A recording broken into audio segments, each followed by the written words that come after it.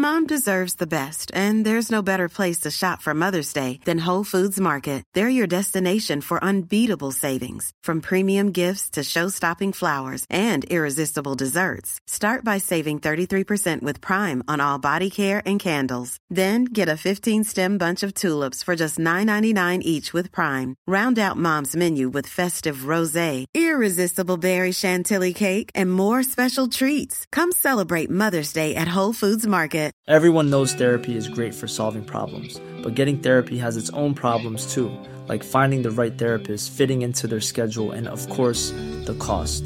Well, BetterHelp can solve those problems. It's totally online and built around your schedule. It's surprisingly affordable too.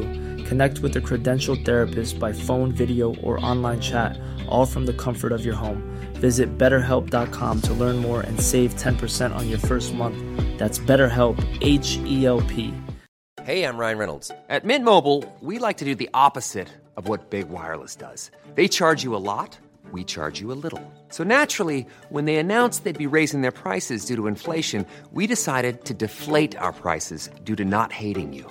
That's right. We're cutting the price of Mint Unlimited from $30 a month to just $15 a month. Give it a try at mintmobile.com/switch. $45 up front for 3 months plus taxes and fees. Promo rate for new customers for limited time. Unlimited more than 40 gigabytes per month. Slows full terms at mintmobile.com. We made USAA insurance for veterans like James. When he found out how much USAA was helping members save, he said, "It's time to switch." We'll help you find the right coverage at the right price. USAA. What you're made of, we're made for. Restrictions apply. My aunt, an aunt of mine, my mother's sister, gave me for Christmas a little transistor radio, red, sort of cranberry red radio. I can see it now with my eyes wide open. And that, listening to this radio late at night when I should have been asleep, my grandmother shouting at me, "Turn that thing off and go to sleep. You know, you got school first thing in the morning."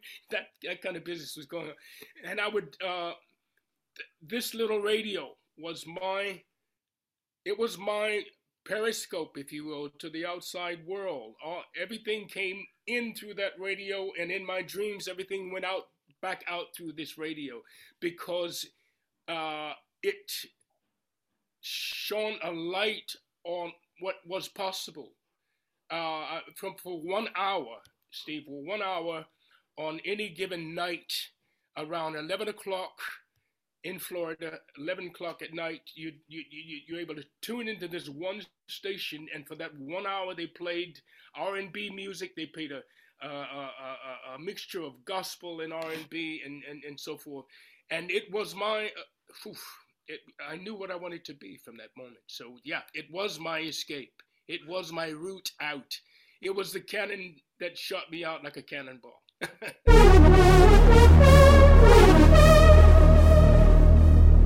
Jimmy, first of all, oh my God, just seeing you there brings back so many wonderful memories for me. And this is an absolute pleasure to see you again and to talk to you. So thank you for making the time. You have a fascinating, incredible life.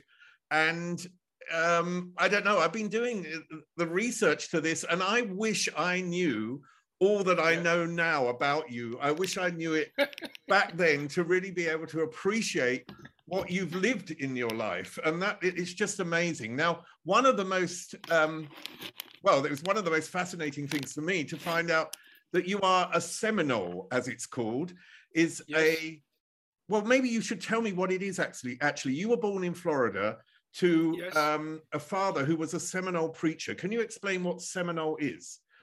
Okay, the Seminoles was an Indian tribe, still is, who I think originated a little bit up in the north of the eastern side of the United States, from Georgia and that area of the U.S. And during the time of slavery, black slavery in America, there were bonds that were struck between local Indian tribes and the black community, escaped slaves who were trying to obviously gain their freedom and find some protection in that freedom. And so there was a big, historically, there's a huge association between Indian tribes in America and black people, especially from that period when all the oppression that was going on with Indians in America, the Native American Indians and black people. They sort of found a common ground to help to save each other, if you will. So that is the basis of the association by which my grandfather, who was in fact Black Seminole, Seminoles and blacks, integrated, married, and offspring, so forth. So my grandfather, would have been called a Black Seminole Indian.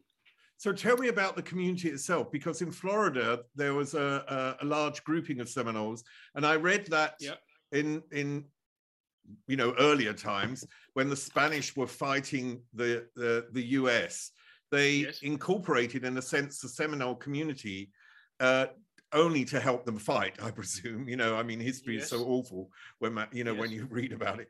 They had a common cause, they had a common cause, and also they had then a common religion, because the Seminoles were then Catholic, or they entered the Catholic religion because of that, I think. Yes. So can you tell me about what it was like growing up in that community? What it was about? What was different about it? In sort of my terms, what would have been different? It was a very small community, very close-knit community. We were a black family. There were very few black families in this town where I was born and raised. So we were very sort of isolated in that sense of the word. My memories of childhood were, you did your work, you went to school, you did your things, but it was a very insulated community because there was a lot of not so nice business going on around in terms of violence and so forth. We heard stories. I had incidents within my own family of people being abused, mistreated, and so forth. I experienced it myself. Knock wood, I survived it. But the fact of survival is something that it's a healing process that never ends. So in a capsule, yes, I was in this situation, which I was very anxious to get out of from a very early age, if you can imagine. And so I was doing everything I could to try and expedite that process, to get out as quick as I could. Family and everything, with all due respect to that. It really was a sense of, to survive, you're going to have to get out of here. And that was my motivation. It was I was out there like a cannon shot, Boom! I was gone. First chance I got. It was a matriarchal society, wasn't it? That's what I read today. That it was a matriarchal society, and that you were born into the clan of the mother. Yes. Do you know what clan you were? We. Well, no, not so much. I mean, in hindsight, I gather more than I ever knew, obviously, while I was there in that experience. Hindsight has taught me many lessons, life lessons, if you will, that came from that experience. But in terms of clans and so forth, we were just sticking together the best we could. If there was a clan, it was in the church. My grandfather was a preacher. We were in church sort of 6-7 days a week or nights a week, and some sort of church function going on. And that was, as historical is the case with most people of that time, of my color, of my race. We were, the church was the saving ground. That was the safe place to be. So when later on you had these stories about churches being burned and bombed and so forth, it was a direct hit on the clan, if you will. That was the sacred place where anybody thought they could gather together, feel protected, feel as though they were protecting each other to get beyond this situation. Yeah. So. I mean, you mentioned that you were in church a number of evenings a week or 5 times a week or something like that. I presume this was also a church where there was gospel music or where there was music, and a church where there was singing, I mean, I'm just imagining this in my head. Is that correct? And that's also a place, obviously, where you could express yourself? Absolutely. Anybody who had anything to say about their daily life or daily experiences, good, bad, indifferent, that was an opportunity to do that in church. You could stand up and say, "Oh, this happened to me yesterday at school, and I want to talk about it because I have it's left scars or whatever." But was there singing in church? Absolutely. Could you tell me about that? Okay. In those days, gospel music was such an integral part, of course, of being in church. There were gospel groups coming around. What can I can think of? Rosetta Tharpe. Names, if you go back and have a look, you'll see these names as being the foundation of gospel music as we know it. Rosetta Tharpe, harmony groups like the Five Blind Boys, and all of these groups who were coming through to help knit the community together were arriving at our church, and on any given Sunday in our church, we would have any one of maybe 2 or 3 of these groups standing up to perform with us for us with a guitar, maybe a little amplifier, and 5 amazing voices singing harmony. That's where that's the root of my dreams about singing from the very beginning. Is that what, did you actually perform there as well, though? Did you actually, in a group in the gospel choir or whatever, did you actually perform there in front of people? Was that the first time for you to perform? We braved it, and a couple of cousins and I decided that we're going to get up in the church on the following Sunday and sing a couple of songs. Yeah, and so we would listen to the radio because that was our only outlet really to what was going on in the musical world, gospel or otherwise.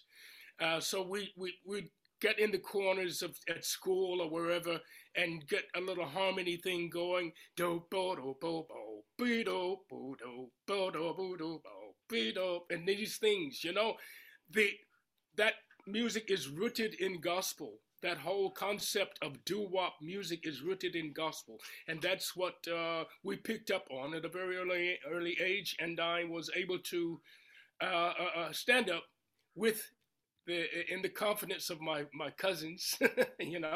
We braved each other up, so to speak, and we'd get up on Sunday, and every opportunity we got, we'd get up and sing. And that was how it began. That's how we started. Music provides an escape for a lot of people in their youth. I mean, yes. Your situation is a lot different to when I was brought up, but music provided a massive escape to me as someone who sort of wanted to just get away from my childhood, wanted to get away from what I felt my situation was back then. I look at it differently today, obviously. And it was a wonderful escape. So was this radio, in effect, the means to escape your own situation in your own world in the beginning? It was like Alice through the Looking Glass, or if you want to call it. It was I mean, there were other things that happened before you actually left, but mm-hmm. You also learned to play the trumpet, didn't you? How did that come about? Very quickly, my cousin, my girl cousin, just a few years older than I, arrived back from school one day, got off the school bus with this little case in her hand, and I said, "What's that?"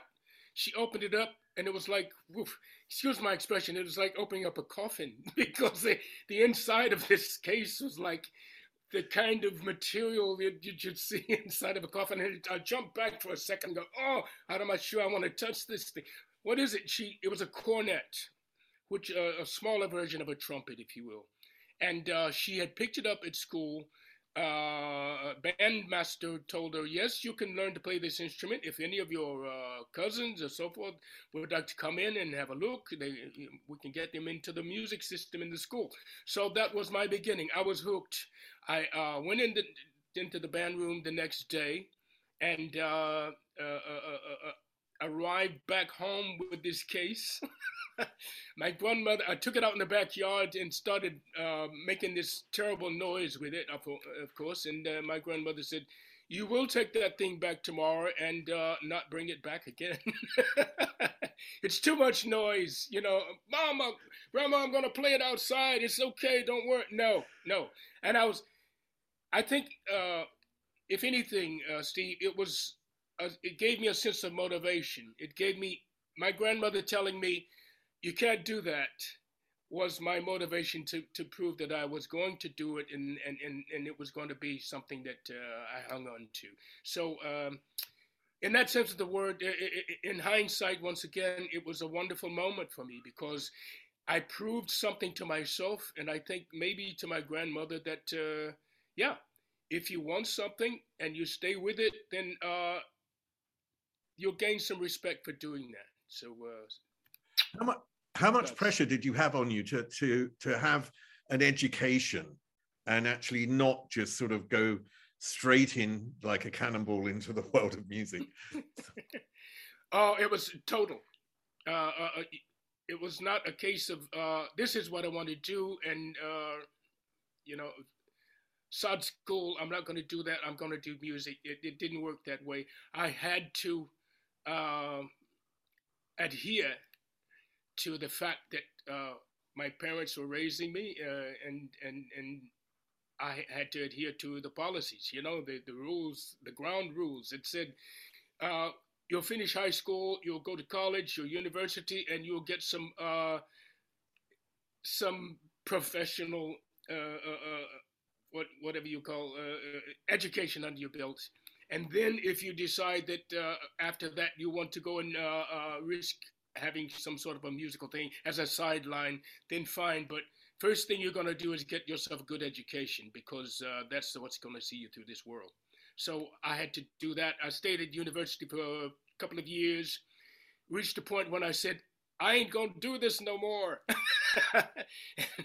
And I stopped doing it. I went on the road with a band. So at least I made the effort to adhere to my folks' wishes in terms of an education, and I got that under my belt, and I'm glad for that.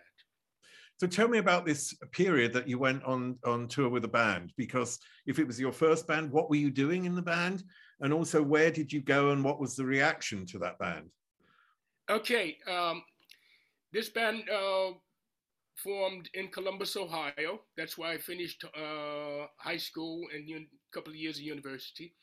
I hooked up with some local guys who were traveling a lot. One guy had a band. He had traveled a lot around the East Coast of America, up into Canada, etc.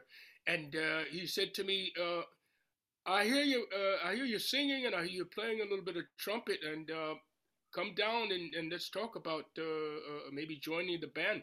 This guy had a local reputation of, some degree of success, so that was an opportunity. I went down, we talked, he came over to my house, we talked, we drove around in the car, went for hamburgers and things, French fries, all of that, and ended up with me joining the band. The first traveling we did was up to Boston, then up to Canada, traveling around up and down that side of the East Coast of America. And that was my introduction.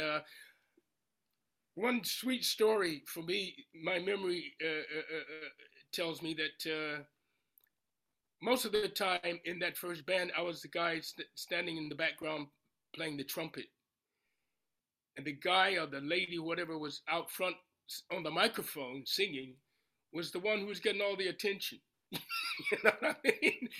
So I went, whoa, maybe I should sort of nudge myself to the front of this band and so and get my hands on the microphone. So it's interesting because maybe not the best analogy, but when I see now photographs of Jimi Hendrix when he was playing guitar way in the back for the Isley Brothers and with Little Richard and all of these guys, you think, well, what would not have happened if he'd stayed back there, being satisfied with being the guy back in the shadows in the background with somebody else out front doing the business, you know? So yeah, it was a moment. It was a moment of great revelation for me, that first opportunity on the road, because I got to see what was capable, what was possible, and build some confidence as a result. Wonderful. It was also in an era of pre-civil rights, or around that period where civil rights were being finally talked about, and it must have been difficult being on the road. And I can't imagine, obviously, how you must have been treated sometimes, or how it must have been as a Black person in that period. So along with these sort of wonderful highlights and a wonderful process, I imagine there's also a sort of painful memory attached to it as well. Could you tell me a little bit about what it was like back then? I can give you a for instance, Steve. I remember an occasion when I was just, I think, still at university, still trying to find my feet in doing music for real, for a career. And we'd driven a car. We got in a car, 5 of us. We were looking for a record deal. We were trying to get signed to a record company. Cincinnati, Ohio was the home of a record label called King Records.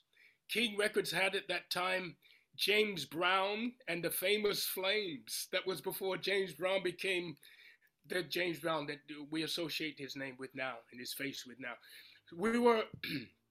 We'd driven up to Cincinnati, had a meeting with this some people in this record company, King Records, and we were waiting for an outcome.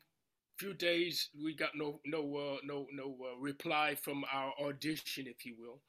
The audition, by the way, was just a simple version of standing at reception in King Records, just boring the hell out of the receptionist, singing one song after another, all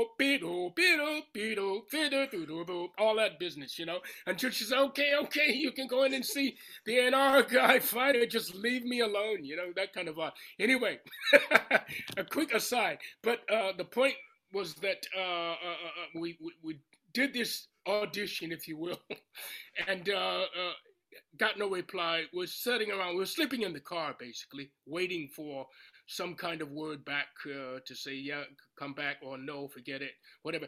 And so while we're waiting, what happens? We're sleeping in the car. The driver of the car, we call him Big Boy because that was his nickname. He was not such a great singer, but he had a car, you know? So that's why he was in the band in the first place.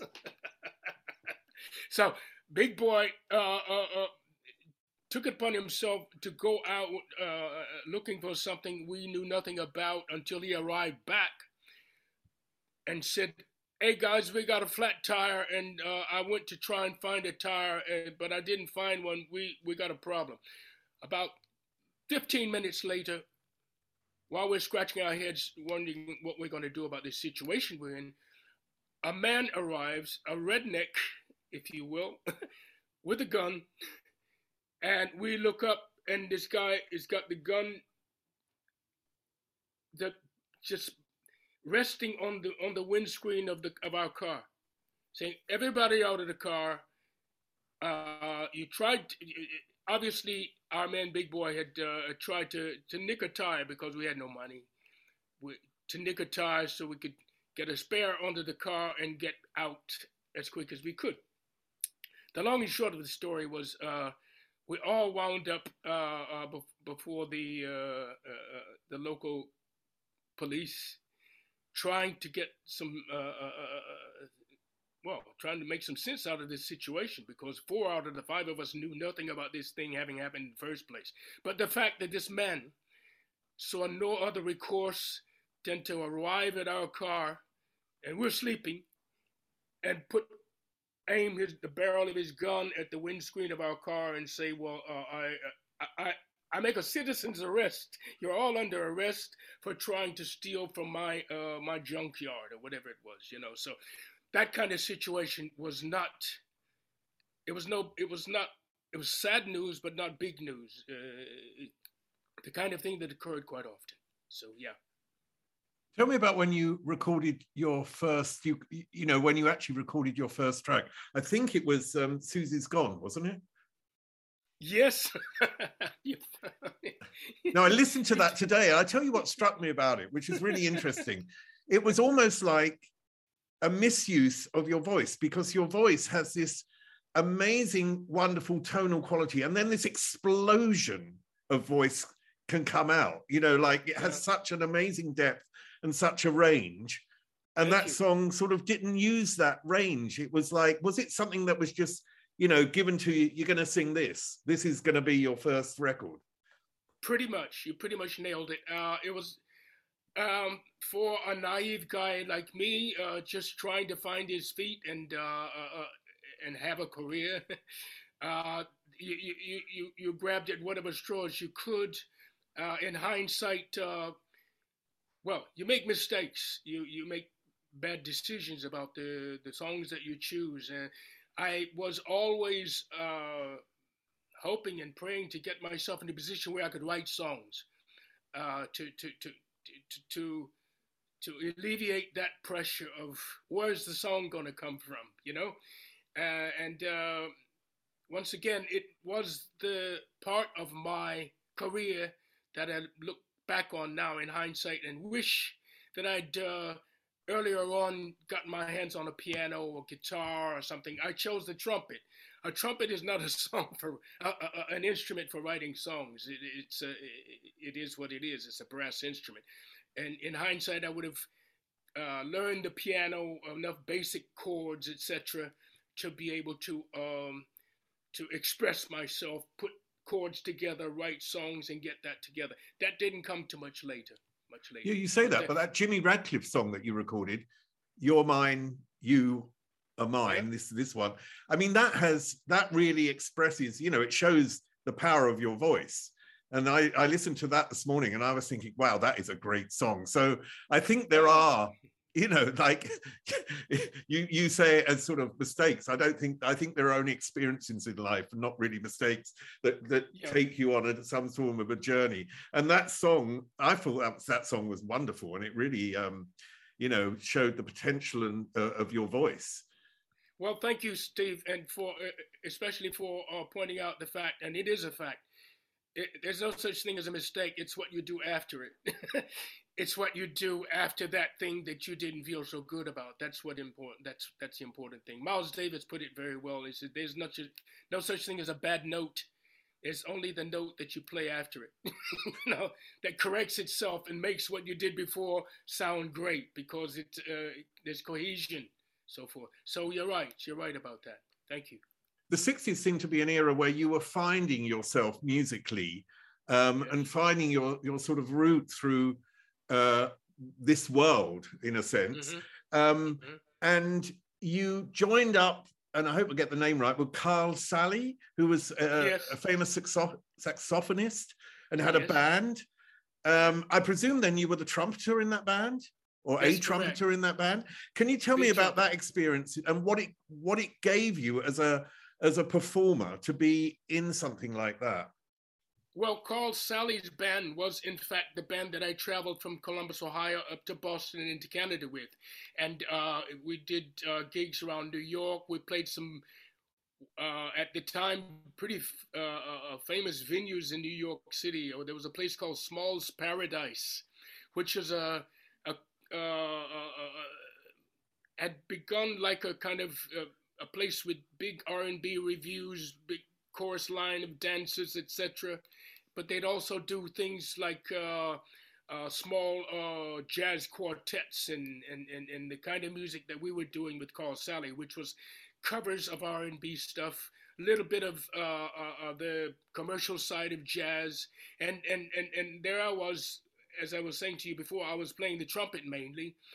We had two lady singers out front, and it was that particular point in time that I pulled the two ladies aside one night and said, "Hey, look, we need to do something together because I got this idea for some vocals, and we can share and we can do it and ba ba ba ba and so forth." And that was a very crucial time for me, because it was me moving out of being noted as a trumpet player in the back to a guy who could come up front and grab the microphone and sing a few tunes as well. So that was crucial for me. It was a crossroads. Yeah. How was that first experience then? You say these two ladies, you talked to them and said, "Hey, I should be there too, or I can do that too, and we should do something together." I mean, people aren't always that open. They're sort of like saying, "Oh, well, hang on a minute, this is my area. Keep out." Yeah. I don't know how it goes. So was it a case of they were very open about it and allowed you, or did you really have to sort of push your way in? And how was the reaction, on the first time that you performed in front of an audience with them? Okay, for a start, I was scared right out of my pants for coming up with this kind of, you're sticking your neck out a yard here, you're subject to get kicked out the band, and that's not such a convenient thing if you're that few thousand miles away from home. So it was courage. I was scared to do it, but I knew I had to.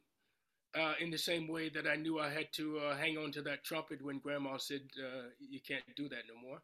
And it was the same kind of feeling that if you don't do it now, you're never gonna. And that's what pushed me to the front of the bandstand. That's what made me, gave me the impetus to do it. And once I had done it, once I made that step, and showed that I was qualified. I was getting the result from the audience, getting kind of response from the audience that the band had maybe lacked a bit of before. Then some lights started to come on, and it changed my life. It changed the life of the band.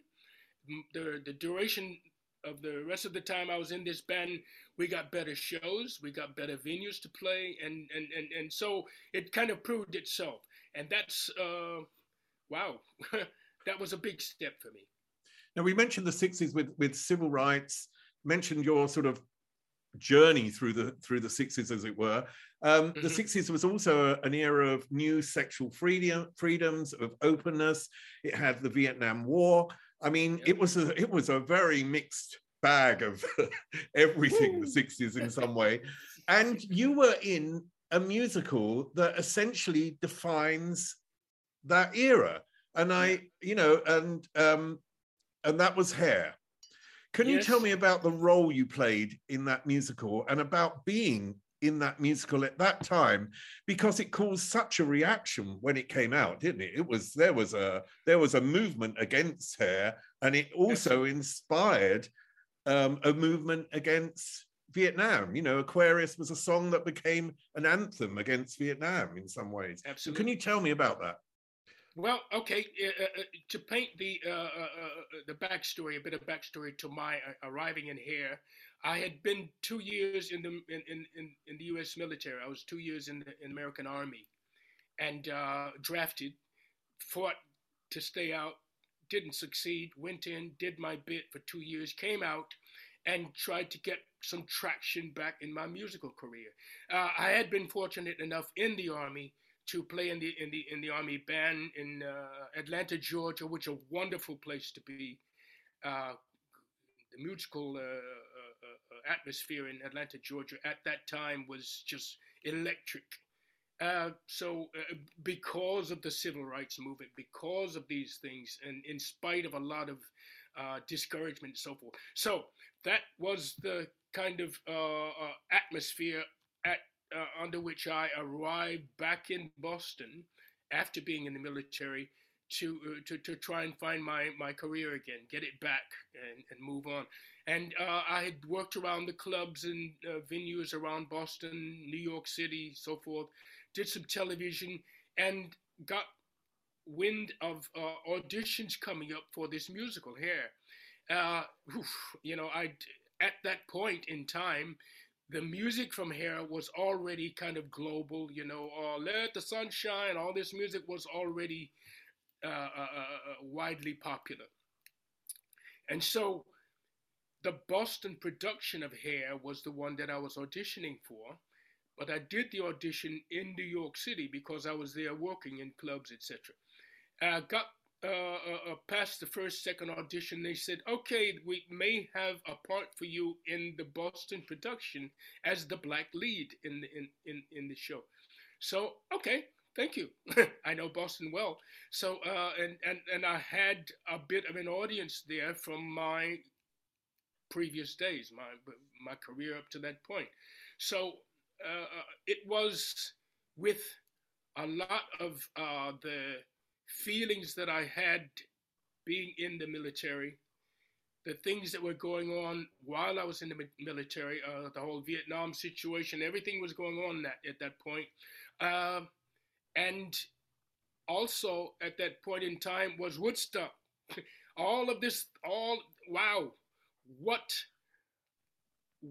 an explosive, electrifying time to be alive, and there I was right in the middle of all of this cultural upheaval, if you will, and having gotten this role which defined in its way, it was groundbreaking sort of show in its time here. So it was a wow. I can't express what it meant to me to achieve that role and to stay with that show for 2 years. It was one of the wonderful things in my life. So tell me what it was like being the president of the United States of Love, which was the character of HUD. Yeah, he's. It was interesting because if you saw a production of Hair in London, or you saw a production in New York, San Francisco, wherever the show played, and it played most major cities around the world, Sydney, Australia, everywhere. Every one of the lead characters certainly had a different approach to how they played the character. And that's what made it interesting. As the lead character for HUD, character of HUD in Boston, I got the opportunity, kind of an open ticket, to fly to all the other productions around and have a look and research what my character was doing in other productions of the show. So my character, I don't think I've ever come across as this tough, mean, badass guy. I mean, it's never been my persona, but it's amazing what happens to you when you start to draw on your childhood, when you start to draw on your life experiences up to that point and what's going on in the world around you at that point in time. And it made me, it brought out some meanness that I hadn't realized that I had. And it was very important to show that dark side, because that's what the character is about. He's many things, HUD. He's many things to many people. So I got to see this whole prism of what this character was and how I could bring my own life experience to it, which is what made it everything to me. It was wonderful. Tell me how you entered the stage. Do you remember? I came out.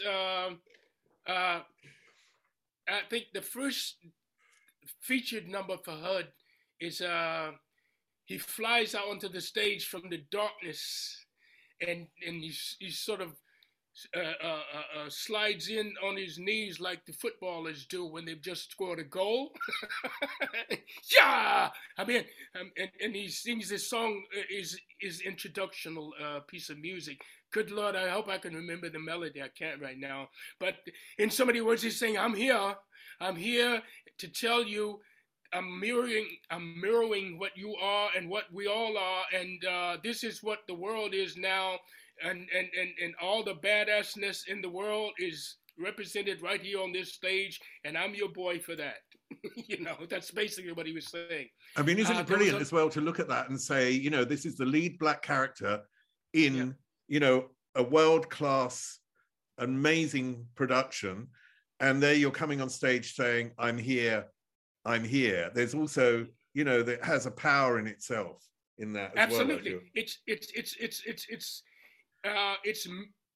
This character is mirroring what's going on in the world in racial terms, in political terms, in all kinds of social behavioral terms. He's just saying, this is what you think I am, this is what I think you are, and this is where we got big problems as a society, and you can take that any way you want, kind of vibe. Yeah, and it was a wonderful feeling. Wonderful feeling. How did the attention of that role then help your further music career? Good question. There was a scene in Hair where it's a very symbolic scene. There's a lot of this.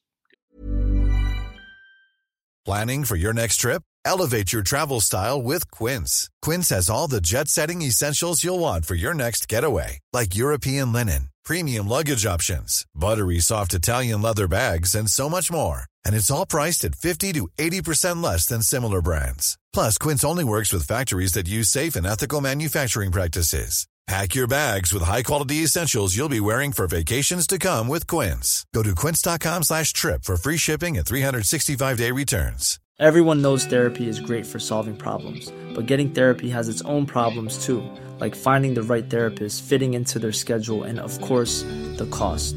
Well, BetterHelp can solve those problems. It's totally online and built around your schedule. It's surprisingly affordable too. Connect with a credentialed therapist by phone, video, or online chat, all from the comfort of your home. Visit BetterHelp.com to learn more and save 10% on your first month. That's BetterHelp, H-E-L-P. The show was symbolic scene where the American flag is placed on the floor of the stage, on the ground. And this is a big no-no in American society. You don't do that. We had the show was shut down for, I think, 2 weeks because of this move. The local councillors and politicians were up in arms saying, you could go to jail, you could go to prison for doing this. We're going to shut the show down and decide what's going to happen at that point. Well, it was a mixed blessing because at that point I got a chance to do television in New York. There was a nationwide program called The Merv Griffin Show, which asked me to come back because I'd done this show quite a few times before. I came back on The Merv Griffin Show and talked about this incident in Boston that most other cities had overcome with their local politicians, and it wasn't a problem anymore. But Boston, being the conservative kind of town that it was, and in many ways still is, this issue of the flag on the floor was a big deal. So I went on the Merv Griffin Show, sang a couple of songs, went back again and again and again, and it started to give me more and more profile in America because this was a liftoff. And so, as I say, it was a mixed blessing in that sense of the word. At Sleep Outfitters Outlet, great sleep is a big deal. Save 40 to 60% every day on every Sealy, Stearns & Foster, and Tempur-Pedic. Queens as low as $249. Customer exchanges, closeouts, and floor samples. Inventory changes daily, so come in for your dream deal today. With no credit needed financing, expert advice, and up to 60% off retail, it's never been easier to get the sleep and savings you deserve. Go to sleepoutfittersoutlet.com for financing details and to find a store near you.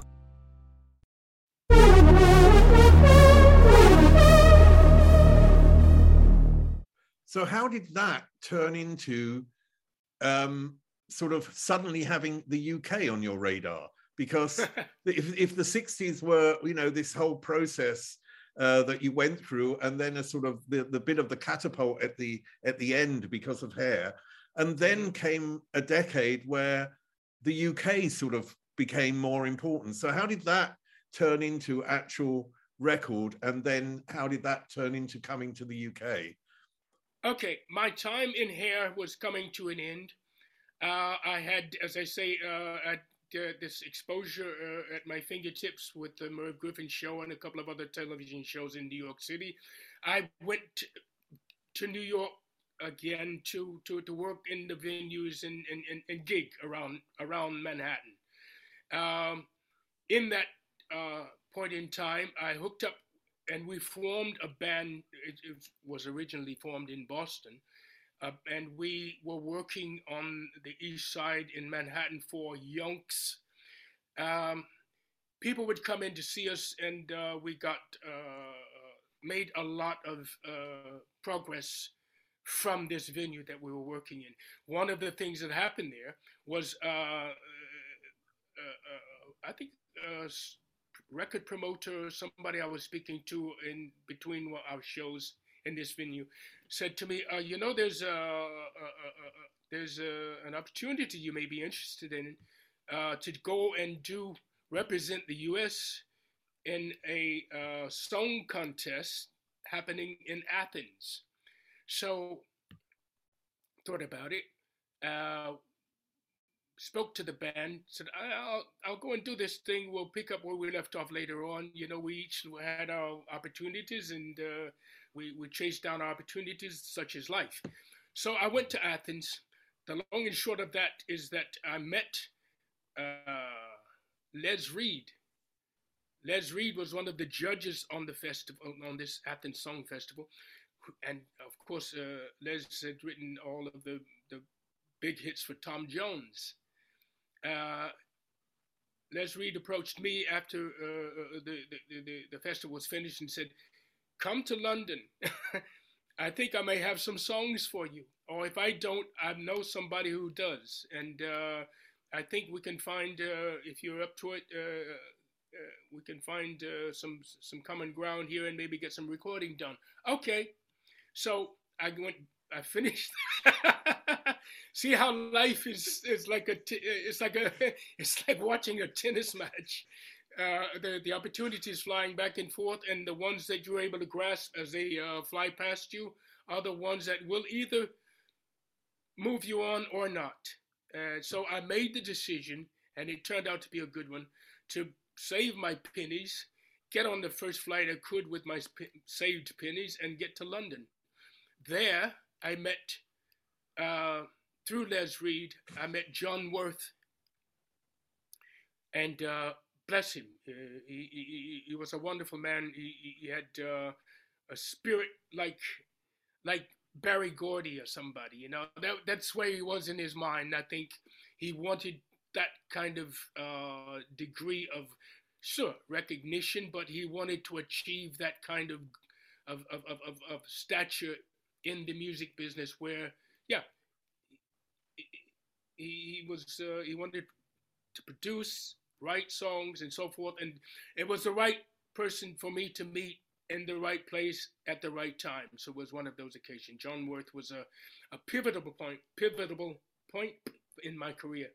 He'd written songs for Marty Wilde, for Adam Faith.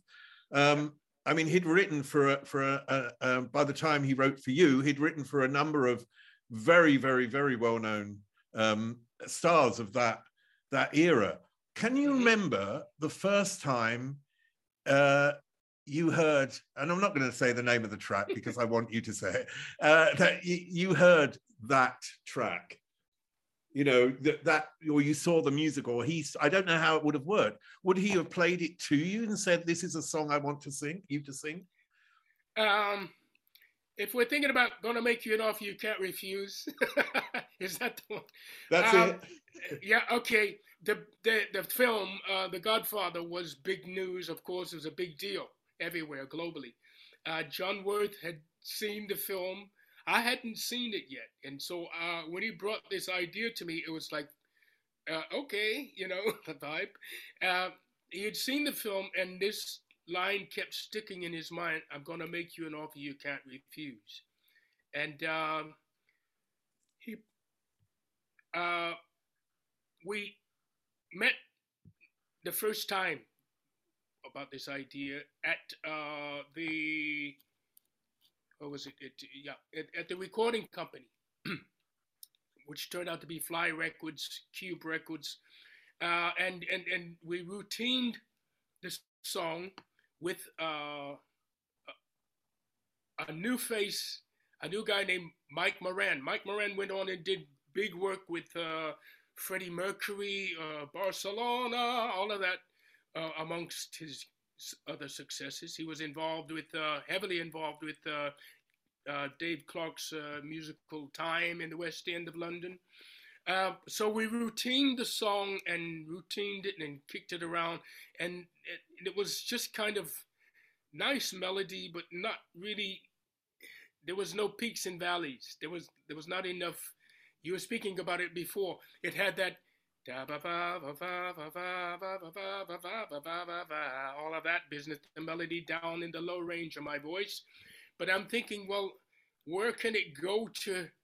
Where's the ladder up? You know?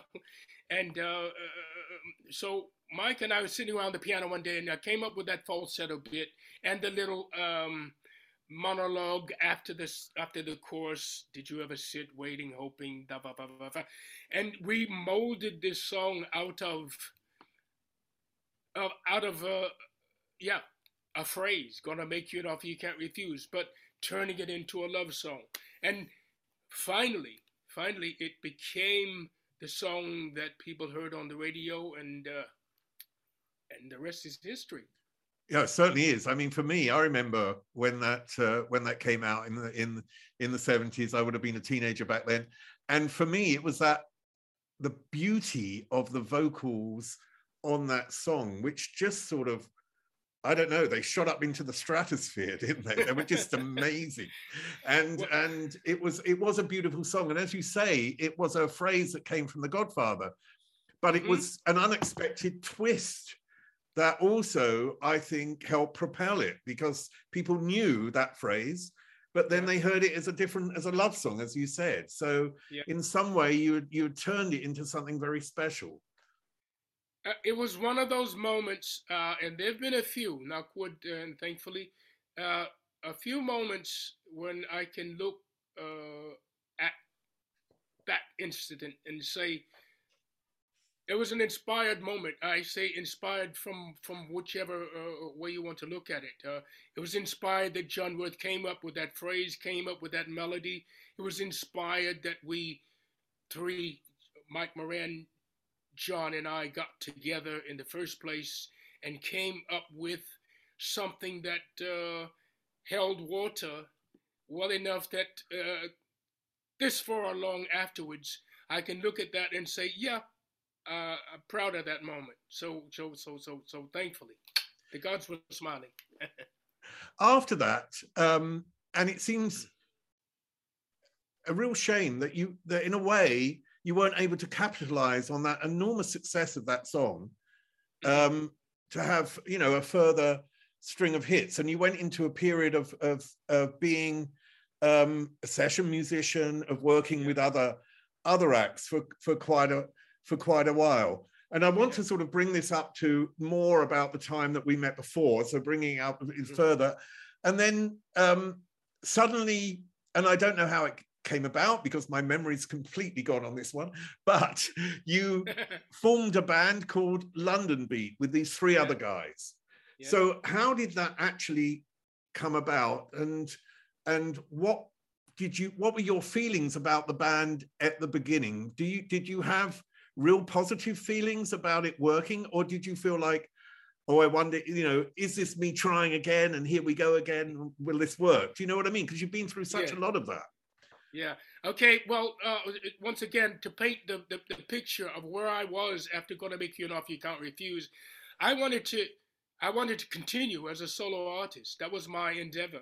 That's what I wanted to be, and I knew in order to do that, I had to have songs. I did not have at that point in time my own. I didn't have enough confidence in my own songwriting, or a mutual confidence, if you will, with the record company to say I've got this song and that song and that song as a follow-up to Gonna Make You an Offer, or to maybe co-write something with John Worth, for example. None of that really came to be. None of it materialized quickly enough to sustain the success that we had with Make You an Offer, for example. So there I was, kind of back in the kind of hinterland, if you will, of what's going to happen next. What do I do now? I became a bit disillusioned by the atmosphere, the relationship with the record company that I was dealing with. And at that point, I went back to the U.S. I had a family by that time, and I went back to the U.S., enrolled in a local community college, started taking some courses in computer programming and so forth to try and just get a new take on where I was. When I speak of computer programming, I was looking for some kind of programming that would, now there's loads of it. You've got all of these applications by which you can just load up in your home studio and make music on your own. If I'd had something at my fingertips at that point in time, it may be that Londonbeat would not have happened. But there you are. So after a time in the U.S., I started to look at my situation. I was getting fed up with computer programming. It was not what I wanted to be. I'm looking at the news and I see, bing, here's a band called Eurythmics, who are on the front headline news on the Wall Street Journal about the return of the British music invasion to America, blah, blah, blah. That was the essence of this article. And I'm thinking, okay, so things are cooking back in the UK again, and it may be a time for me to get back there and get something done, because it's music that I want to be. I've never denied that fact. So we sold house in Plymouth, Massachusetts, half an hour from Boston, and arrived back in the UK, bang, with nothing but a dream, empty pockets and a dream, if you will. I worked in computer programming to try and sort of, keep body and soul together whilst I got back into doing some session work, whatever it took to get connected back in the music scene in the UK. Long story short, Steve, a couple of friends that I had known prior to moving back to Boston had been working with Paul Young. They were out on tour with Paul Young, and they were trying to get me to go out on tour with Paul Young. But as I say, and I underline, now I don't want to be a BV singer. I don't want to be a background singer. I want to be a part of something that is ours, mine or ours. If you guys are interested in getting together, maybe we can write some songs. So what happens next? These two guys that I'm speaking of, George Chandler and Jimmy Chambers, and I were doing this television thing. I think it was The Wired show, which came from Newcastle. We trained up to Newcastle, trained back home after it. Was that the Tube? The Tube. Yeah, the Tube. Thank you. Yeah. It's a Tube. Thank you for the correction. It was not The Wired. It's a Tube. And so I ride back home. My phone rings minutes after I'm in the house, and this person is saying, "Hey, I just saw you guys on Tube, and we want to know if you're interested in get together and writing some songs." That person was Willie M. And so, wow, you think, well, okay, let's listen to it and see if there's anything in it. We met George, Jimmy, and I with William the following night, and in London, and the seeds were sown for Londonbeat from that meeting. And so it's amazing how, I don't know, you call it what you want. I call it some kind of a blessing that we were able to be in that close proximity with each other.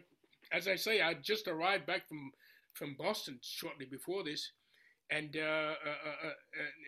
here we are in a situation. I'm looking at this situation myself, and I'm thinking, is this what I want to be? We'll have to find out. Don't make any decisions until you've gone through the process and found out, satisfied yourself as to whether or not there's something in it worth pursuing. And it turned out that there was something pursuable in that. Now, with the biggest hit, I've been thinking about you, which was a #1 on the Billboard charts in America. I think it was #2 in Britain. It was just all over the place. It's this massive, massive hit. But I think it came off the second album. So that, yes, and the first album wasn't an immediate success, but the second album was. And I want to go back to a point where we met, because you were filming the video to I've Been Thinking About You. You may not even remember I was there, but I was. I remember it clearly because I loved it. And I was so shocked because there was this surprise, in a sense, and it felt like this video had to be done very quickly because the success of the song was so quick. And yes. and you were all taken by surprise, and you were all in this.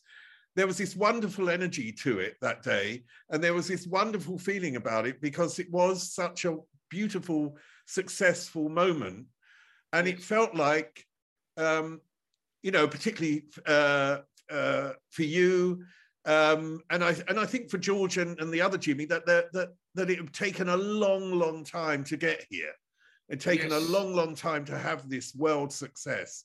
How was that for you? And did it come as a surprise, or did you actually believe the moment you recorded it, we have something? Well, we believed we had a song that yes, we had something with some strong possibilities as a single, follow-up single too. If I backtrack for a second, my favorite song of all the Londonbeat material we've ever done was 9 a.m. That song for me represents something that is close to my heart and will remain so. That said, we got a lot of industry positive response from 9 a.m. And I think a lot of that flowed into what happened next. We went back when that first album, Speak, was finishing up, and we'd gotten as much mileage out of it as we could. Time to do a second album, and we were speaking with the record company, and they're saying, you need to come more kind of into some middle ground that's radio friendly and blah blah blah. All of that business that record companies, rightfully, I guess, put to their artists. Some of it's questionable in hindsight, but there you are. We went back in and started the second album with a view to, trying to become more mainstream, if you will, and get something that had more radio friendliness about it.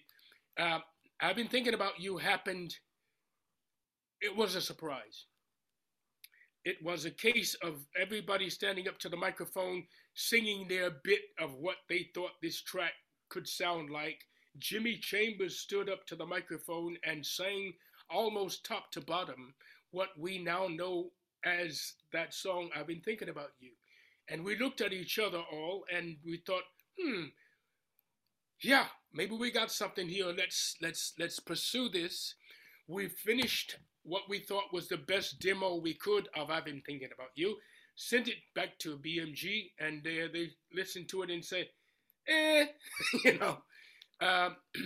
try again. Try and see if you can push this idea into something more, something, whatever. What it sounded like to us was the record company was looking for us to write our first swimming pool, if you will, write your first mention of this song, you know, and it's a mistake because you're reaching for something that is not in your heart and not in your soul and so forth. So, long story may be short as possible. We pursued the original idea of I've been thinking about you, pushed it around, and came back time and time again after maybe 50, 60 tries, came back to the original idea. We embellished the mix as much as we could, sent it back to the record company, and they said, okay, this is it. Basically the same. It's like it's like somebody served you a meal and you say, no, send it back to the kitchen. The kitchen sends it back, and they put a couple more lettuce leaves on the plate or something. You know what it's like, Jimmy? It's like what William Goldman said about the film industry. No one knows anything. So. It's true. It's so true. And no business is that more true than in the music business. It is what it is, and in hindsight, you know, it's all, you can put it down to a lesson learned here and there, but in the final analysis, it's a lesson about the artist trusting their own integrity, trusting their own instincts, and because you're always going to come back to those anyway. If you don't come back to those in the final analysis, you're going to be sorry that you didn't, because you ended up maybe selling your soul in some way that you didn't want to do. So, yeah. Beautifully put. I want to just go back to something you mentioned, because it's made me curious. This 9 a.m. I mean, that was much more of a soulful song. What was it about? What was close to you about that song? Can you tell me? Because you said it was something very personal. It happened, maybe it was probably the second song, that second song idea that we worked on. And the whole situation under which 9 a.m. came to be was that William, Jimmy, George, and I had met. I think maybe the second time we met ever. To backtrack to the story that I told you about how we met in the first place with William, we were kicking around this thing, and Willie handed me a cassette, a little really worn out cassette. And he said, take this home. There's a couple of those scratchy ideas on here that maybe we can look at next time, if we meet a next time. So I took it home, shoved it into the cassette player, and this scratchy little thing was coming back at me off the cassette, which was the basis of the chord structure, excuse me, and the atmosphere, if you will, that became 9 a.m. I got on the phone, rang Willie, and said, if you got anything you can bring tomorrow to move this idea on structurally, chord-wise, whatever, bring it, because I think maybe there's something here. I said to him, I remember this, we might have a song here for Tina Turner. That was my,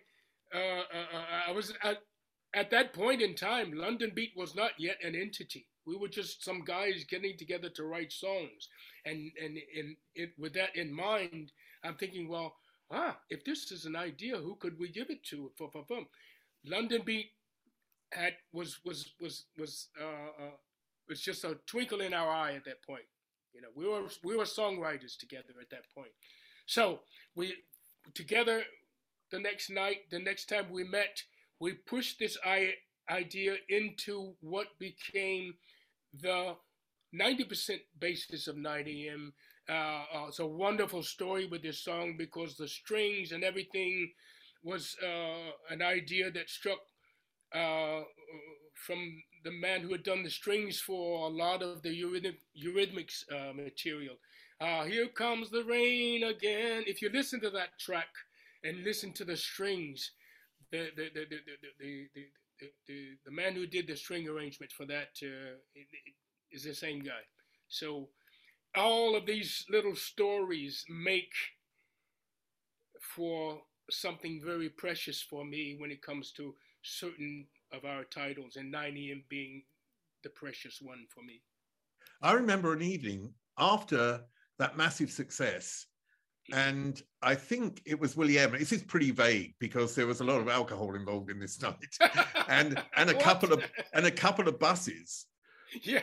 And I think, buses, yeah. do you remember? Yeah, there was a Londonbeat party on 2 sort of coaches or London buses. Yeah, there was 2 London buses, and I need to sort of explain this a little bit to everyone, but it was organized that we went to different people's homes where a party was already set up. We would go in, the music would go on, we'd have a little party for, I don't know, half an hour, a klaxon would go off, we'd have to go back on the bus, and then we'd go off. And we ended up also at the Limelight, and the last place we ended up was some Italian restaurant, I think, which had opened kindly for us to serve us all espressos in the early hours. But this was one of the greatest parties I'd been on in my life because it was such a lot of fun. Oh, wonderful. Were you there? I was there. Yeah, I can't remember much about it. I'm sorry. I was there. I'll tell you, once again, a tiny bit of backstory about how that idea of doing this bus party thing happened in the first place. We were in, what was it? I think Monte Carlo, somewhere, doing a television, and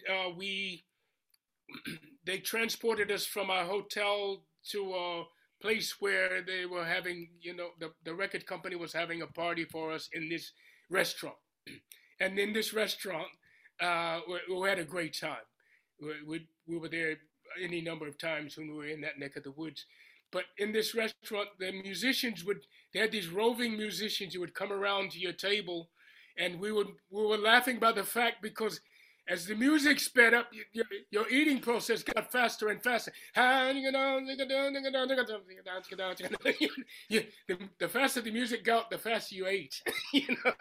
So we were throwing these ideas around about because if you remember, maybe not because we were drinking so much that night at this party you're speaking of, Sandra Turnbull, William, and I were all Librans. We were born close around the same point in time in late September, early October. And so we decided we were going to have this party to celebrate our combined birthday, if you will, and a lot of other things at the same time.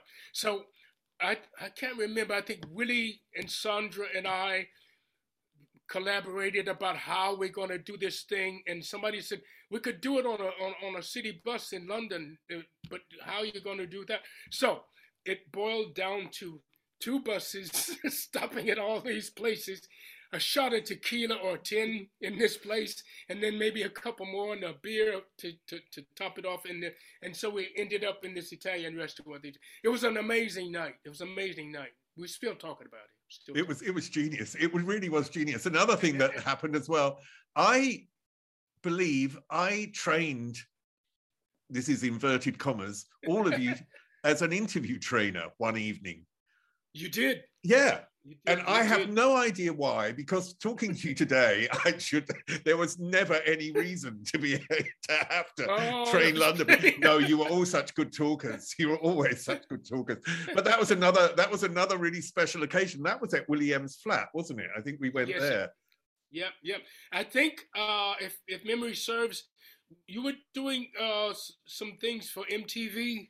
Yeah, that's right. I was presenting on MTV and interviewing people, and I think the record company then phoned me up and said, would you like to do some interview training with Londonbeat? And I was like, yep. Oh, absolutely. Fantastic. And it was fantastic.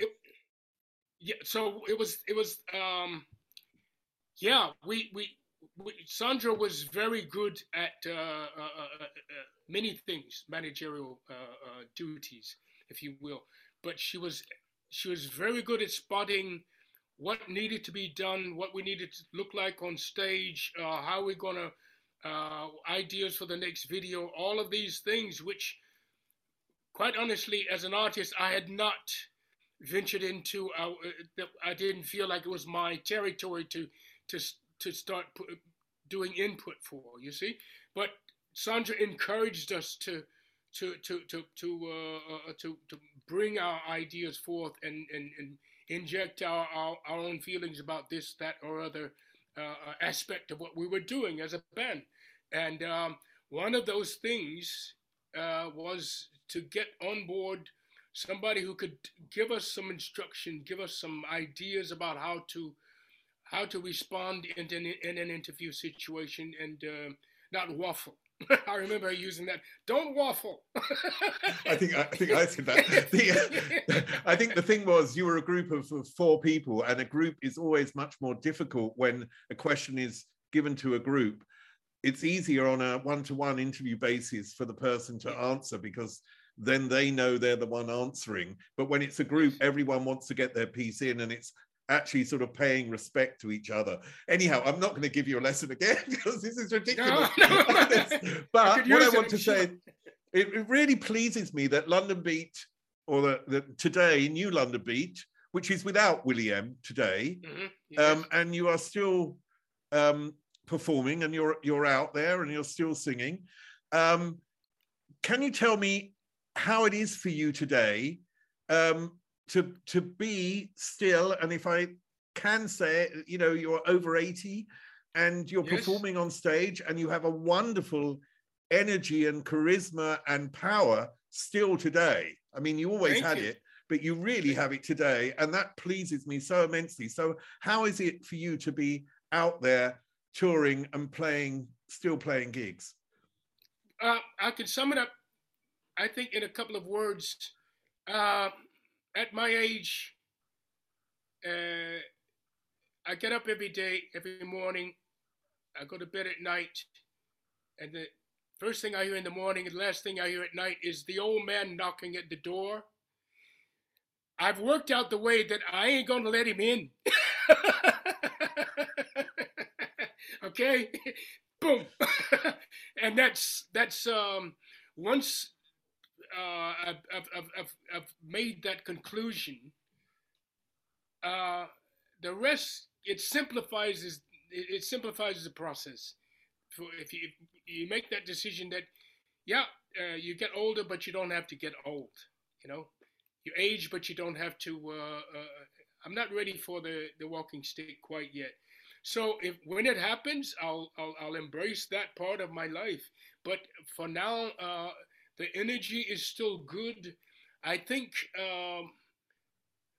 the blessing is, as I look around at the period in time that we had our success with Londonbeat, and I look at other artists that I can compare our, not necessarily the level of success. I'm not talking about that. I'm talking about how you are perceived as time has gone on, how your music has stood or not stood the test of time. And one thing that stands out for me as an example is I was looking, I'm an avid news reader, and especially in the music scene. After all of these years, Rolling Stone magazine, you know, Rolling Stone, has decided this year that Marvin Gaye should be in the top 5 of most important singers of our time, of our generation and preceding generation, etc. So for that to happen now, how long has Marvin Gaye not been with us? And you look at that, and I look at it myself, and I say, there's a perception here of this music is being perceived now to have elevated itself from the time when it was originally recorded and performed. Marvin Gaye has been gone a long time, but his stature in the music business has elevated itself in a way that makes me think, yeah, there's something about longevity that is a blessing, and for as long as I can embrace that, keeping the old man outside the door, I'm gonna do it. I'm gonna keep doing it, Steve. Brilliant. Well, I hope that longevity goes for a very, very long time, because one thing I want to say to you is that I really appreciate your talent and your voice and how it's enriched our culture and enriched my life.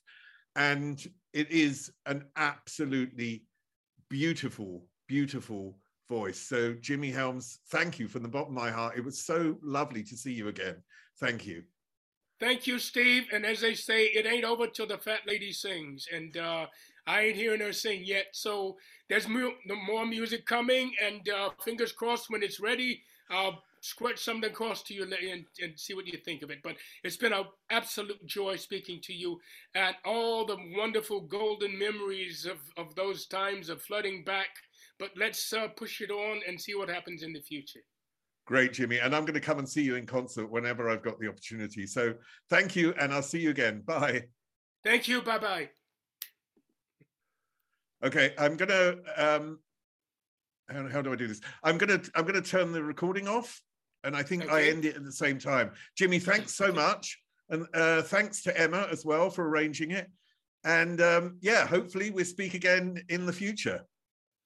Thank you from Emma. She's dying to see this. I know she's I'll send her a copy. I'll send her a copy of the whole thing. You can use it. Yeah. All right. Brilliant. Wonderful. Bye, Jim. Thank you. Bye-bye. Up there is an interview I recommend. Down there is where you can find all the podcast interviews. And here is where you can connect.